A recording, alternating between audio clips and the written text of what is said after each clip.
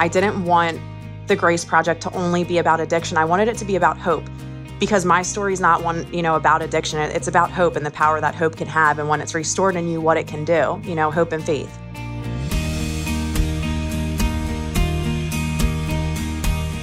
That's Megan Cohen, founder of the Grace Project in Warrington, Pennsylvania, a suburb of Philadelphia.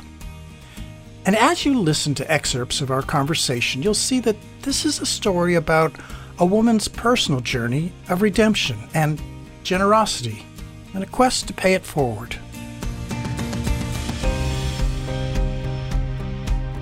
Welcome to People Making a Difference, a podcast about people who are step by step making a better world. I'm Dave Scott.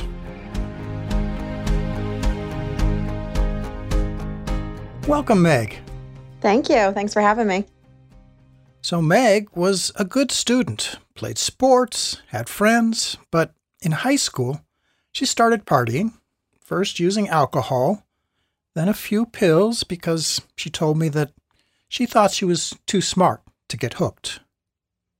But the path to addiction is often a slippery slope, and a familiar one for families caught in what's become a national opioid epidemic. By the time she was 26, she'd been in and out of 71 rehab centers and in jail 4 times, mostly for theft. She'd lived homeless in the streets of Miami, Detroit, Palm Springs, and the Kensington neighborhood of Philadelphia, which is the biggest outdoor drug market on the East Coast. But there was a turning point about 2 years ago. She was the recipient of small acts of kindness by complete strangers. So I started by asking her about those acts of kindness and why they touched her.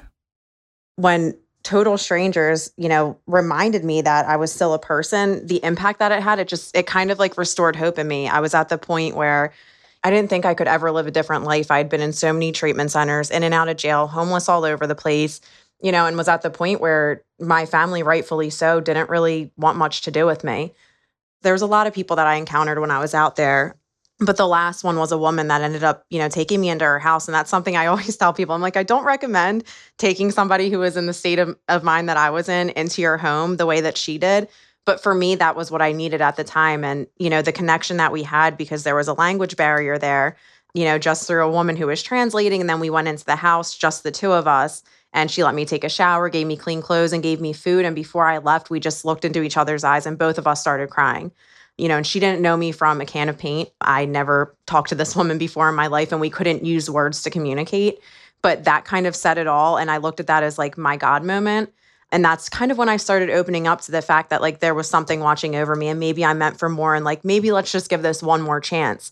And I called my mom and told her she could come pick me up, and she turned me into jail that night. And that was the start of my journey to actually finding recovery.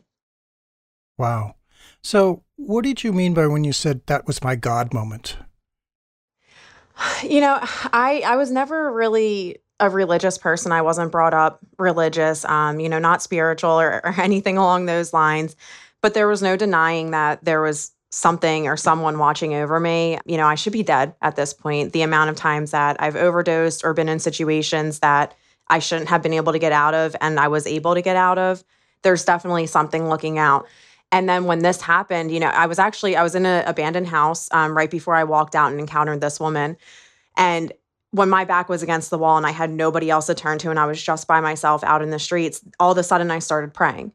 And I would just be begging God, like, show me a sign that my life is meant for more. Show me that this isn't what it's going to be, or just take me, intervene in some way because I can't do this anymore. And I walked out of that house after saying exactly that. And the woman that came up to me, and this lady doesn't even know me, it just seemed like it was a direct answer to my prayers. And then looking at everything else that had happened in my life and so many times where, I call my higher power God, that God was present in my life and the situations that I had been in that in my eyes, he helped me get out of. It was just, I couldn't be resistant to it anymore. So after that God moment, Meg calls her mom to come pick her up, knowing that her mom would legally and morally have to turn her into the police. Meg had outstanding warrants for her arrest. So Meg serves 2 months in jail. Then a drug court judge decides to give her one more shot at turning around her life and sends her to a rehab program instead of the Pennsylvania State Prison. Fast forward 1 year later, Meg is in recovery, still sober. She's got a job. And that's when, after a conversation with her mom, she starts the Grace Project. Every Thursday night, Meg and other volunteers go to the streets of Philadelphia to hand out food and water, clothing and hygiene kits. Essentially, she's going back to the same places where she lived on the streets. The Grace Project has been going on now for about a year. But I asked Meg how it got started. So it's actually kind of crazy how it all happened. So basically, the night that my mom came and got me, I had asked her to bring out some water and food for the people that were out there, and she did.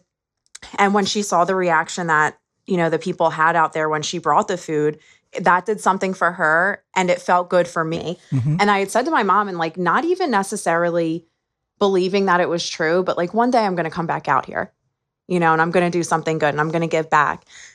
And I don't know if I really meant it. I knew that I wanted to, but I still wasn't sure if I was going to be able to turn my life around. So when COVID hit, my mom, it was, a couple months in, and my mom texted me and she was like, hey, if I were to go bring food out to Kensington, what areas would I go to? And I was like, you're crazy. If you think you're going out there without me, you don't know the area like I do.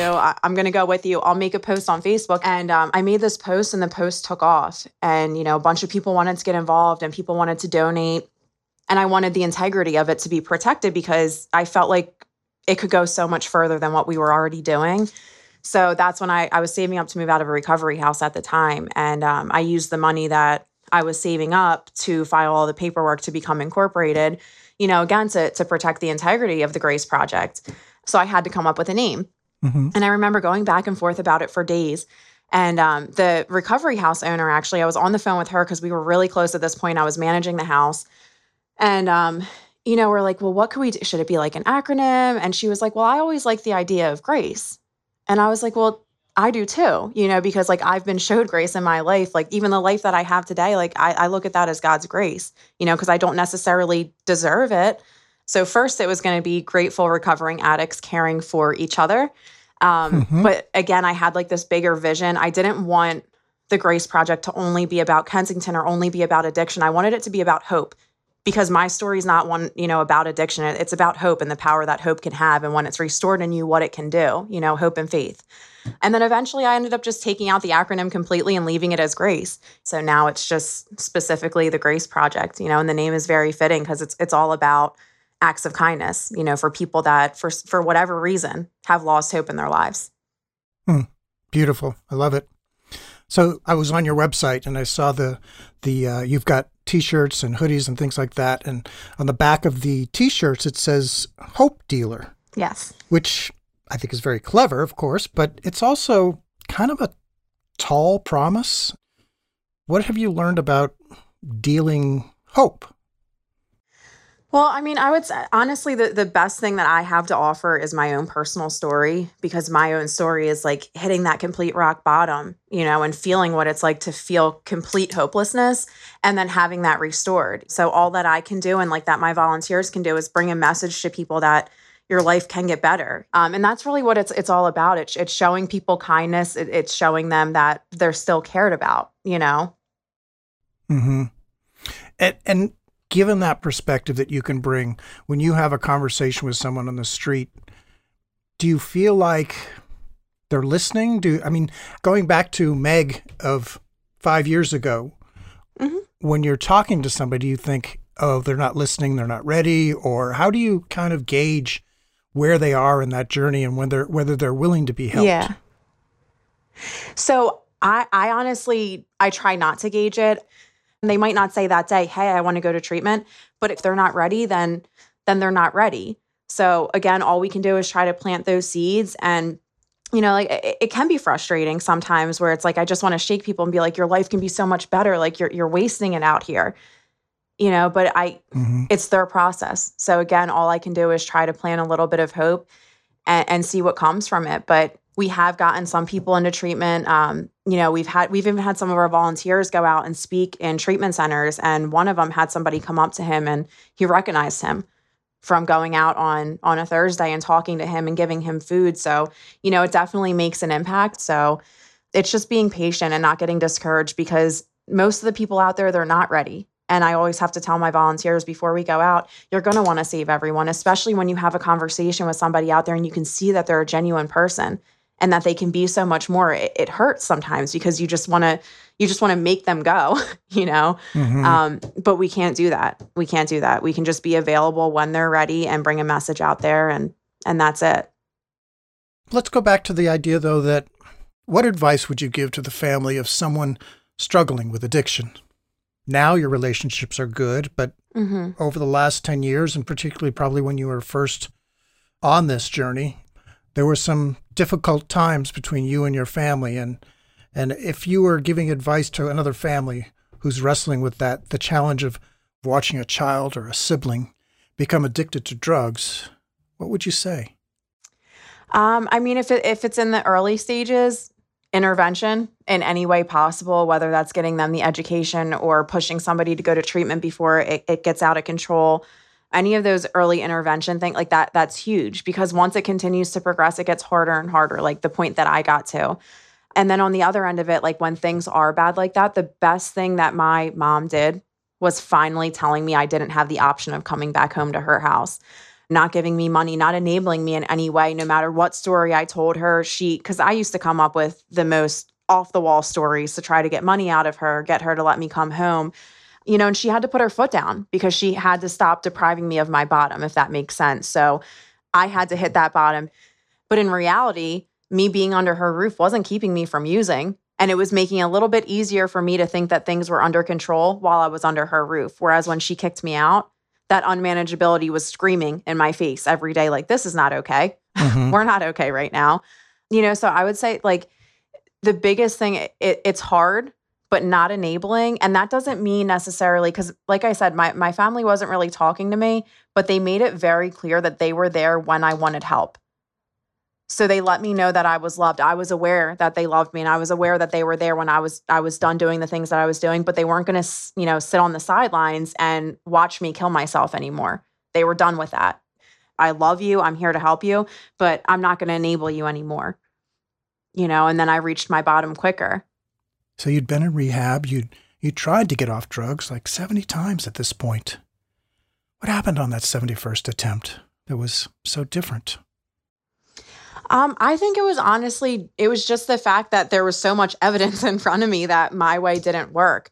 And I had somebody years back say to me to stop trying to outsmart the program and stop trying to outsmart my disease. Because for so long, part of why I couldn't get it was because I kept trying to do it my way, and for me to run the show and not having faith in something bigger than myself. And I wish that I realized that sooner, but I wasn't open to it. I really thought that, there's no way that this little powder or this little crack rock is more powerful than I am. And, it didn't work out. So with so many attempts, it was clear as day. And I always say, like, I wish I stopped trying to outsmart it a lot sooner, because I can't imagine where my life would be at today if I wasn't so stubborn. So I'm thinking back to the first story you told us, where you were a recipient of an act of kindness. This woman brought you in and gave you a shower, the stranger did. And it seems like, in a sense, that you've come full circle, that you are now the stranger offering kindness in Kensington. So how has the Grace Project transformed you over the past year? So I would say, honestly, just it keeps it fresh for me. Going out there and being reminded of where I came from and what I got out of. And then there's not really words to describe, like, the feeling that I get when somebody does want to get help, what that does. Like, it fills my cup up spiritually. It fills my cup up. Your life is actually great compared to what it was, and compared to what these other people are going through. And then also on the other end of that, trying to be the person that tries to pull them out of that, or at least make them feel a little bit better, whether it's temporary or, really, like, completely pulls them out of it, just doing something, to make them feel better. And it's been a learning process. Like, nonprofits, there's a lot that goes into it that I didn't know. And like I said, I didn't plan for it. And I work full time and I'm in school. So it's like, there's so much that I still have to learn and I'm still figuring out, but it's really showed me that I'm capable of anything that I put my mind to. It's like if we put our minds to something and we put our full effort into it, we can do it. And that's been something that's really been great that I've gotten out of the Grace Project, and kind of, valuing myself more and realizing that, I can do it.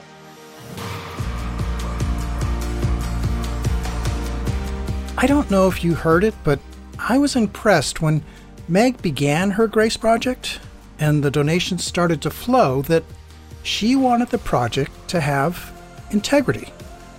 That meant setting up a proper nonprofit, registering it, and creating a governing board and a treasurer.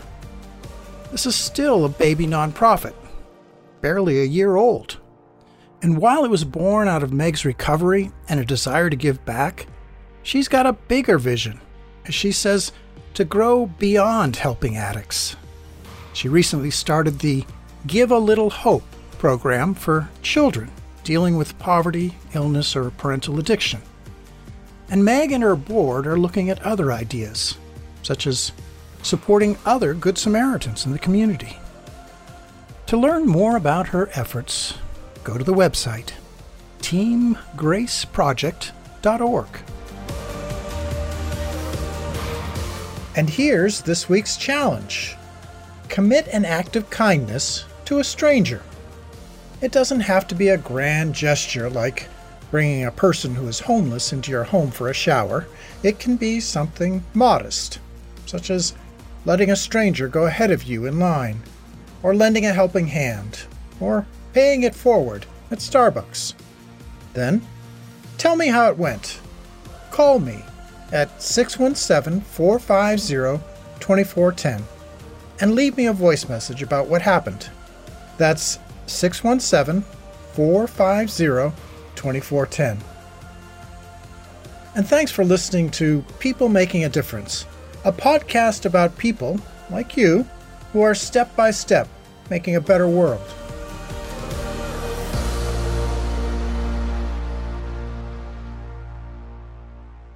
This podcast is produced by the Christian Science Monitor. Copyright 2021.